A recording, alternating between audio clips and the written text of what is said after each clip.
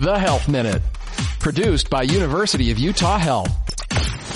4 ways to naturally boost testosterone. Dr. Jim Hotaling is a urologist and a men's health expert. What can I do? Simple things you can do are work on losing weight. Even a 10 to 15 pound weight loss can make a big difference. Also exercise, particularly anaerobic exercise, such as lifting weights. Eating a balanced diet, trying to avoid processed foods, particularly sugar that can result in changing energy levels and also mess with the natural circadian rhythms that reflect your testosterone production. And the other big thing is sleep. A lot of men have sleep apnea, and that can make a big difference in their natural testosterone production.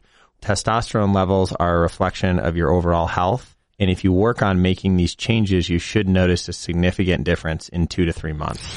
To find out more about this and other health and wellness topics, visit thescoperadio.com.